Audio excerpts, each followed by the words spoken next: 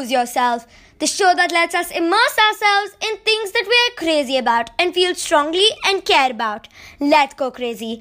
I'm Ashna Madan, and today we will lose ourselves to music.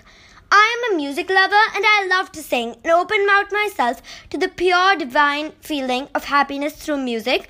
And today's podcast is about everything that affects our style of music, song choices, and how you would listen to songs. I've quoted a lot of information from Lyric Writer's Workroom as it gives crucial information on the topic I will be talking about today. I personally, since I was 7, tried songwriting, and reflecting on that, I realized that all my personal behavior and the way I go about life affects my choices of music. If you like singing or playing an instrument, this would be really interesting. And even if you don't, and you are only music listeners, you will understand your taste of music better. So tune in.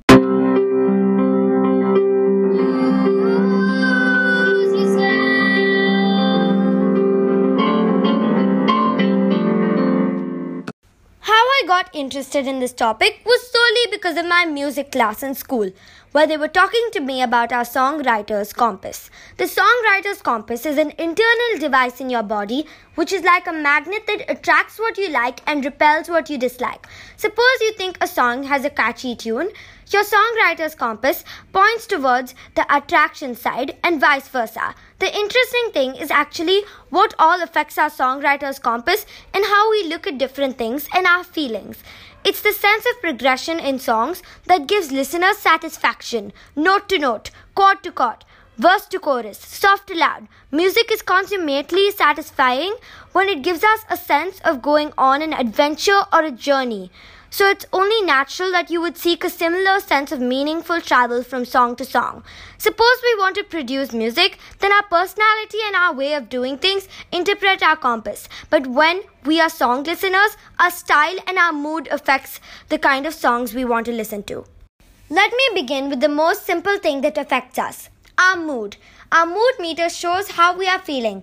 If we are feeling lazy, we would usually want slow and relaxing songs. At least that's what happens in my case. This happens with all emotions. If we are happy, sad, or angry, all our song choices depends on our personality and moods. If one chooses to write a song, then if they feel sad, they can, and it is possible to write a happy song. It will just be that the song will be in a sad perspective. If we are happy, doesn't mean we can't write a sad song. The difference in different human beings is not what they are writing, but how they are writing it. Your style and mood just gives perspective to the song and affects your song choices at that point. Not only does your mood affect it, but the way you look at the whole world and your mindset affect your songwriting part too. Where do you want to go in life? For the non-songwriters or instrument users, that's okay. This whole podcast will help you empathize with the people who rewrite the song until it is perfect and go through several processes just to present it to us. But we can just with one click act like experts and say it is a bad or good song without knowing how much effort is put into presenting it to the audience. They have to ask several questions to themselves before composing the song. Some songwriters think about it as a new opportunity to present what they care about and who they want to address and cause a change in the globe. Woody Guthrie earned a place in the history writing songs for the labor movement. Seattle legend Baby Graham sings about homelessness. In both these cases, the singers were influenced by the world around them and wrote about something that was close to their hearts. What you are influenced by and what you want to share with the world can be done through music. Favorite novels, poetry, visual arts, travel, your hobbies, your heroes, anything that's moved you or resonated with you in some way will affect your work. This includes anything that felt like it opened the curtains, let in the light, and allowing you a glimpse of your future outside. Anything that helps you think, directly or indirectly, about your art and its place in the world.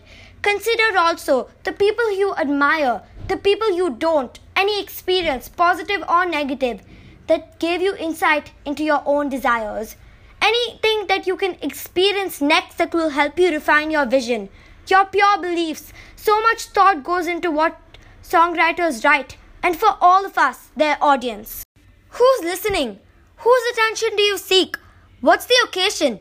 Their answer to questions like these will shape your songs, your performances, and your sense of self in the long term. Your songwriting is defined by everything around you. Your challenges, your sense of motivation also affects you. For me, when I have a deadline and a goal, it helps me and gives me a sense of motivation. Of course, for this, you need technical knowledge and training. Anything you know about your chosen craft will influence the way you write. It's important though that you guard yourself from negative influences and make sure that you don't let anybody shape your path for you without your full consent. Along the way, you will find it necessary to adjust course, to get around obstacles, to compensate for a mile or two of careless navigation, or to change direction entirely and head towards a new and better destination. Some people navigate well by instinct. Don't push your songwriting compass and force it to like a song. Don't let anybody else decide your future and pave your path in music. Your song should be yours. You should break all rules and follow your heart. Talking about us comes to this. Our self-image and what we see in ourselves also affects the way we write. If you see yourself as a never-do-well and a fraud, it will affect your work.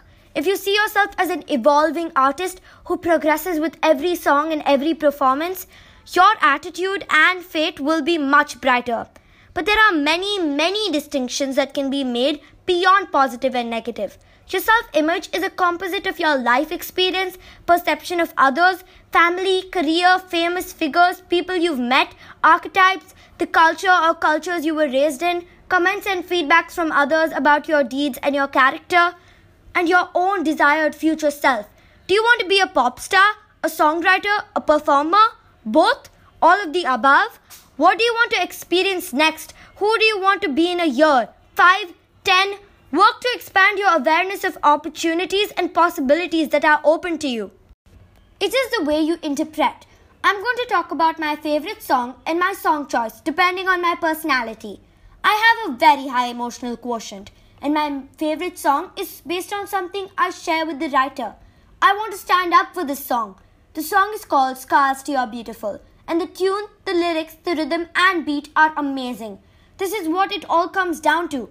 The songwriting compass. I like the song. I hope you like it too. I'm going to quote a few lines from this song.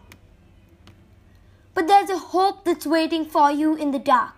You should know you're beautiful just the way you are. And you don't have to change a thing. The world could change its heart.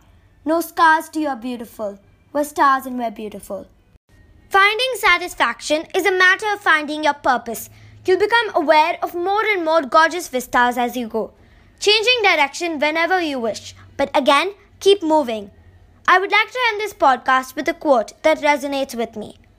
It's not by the mode of representing and saying, but by what is represented and said that the respective greatness either of the painter or the writer is to be finally determined. By John Ruskin. Thank you and tune in for the next podcast on 21st February 2021.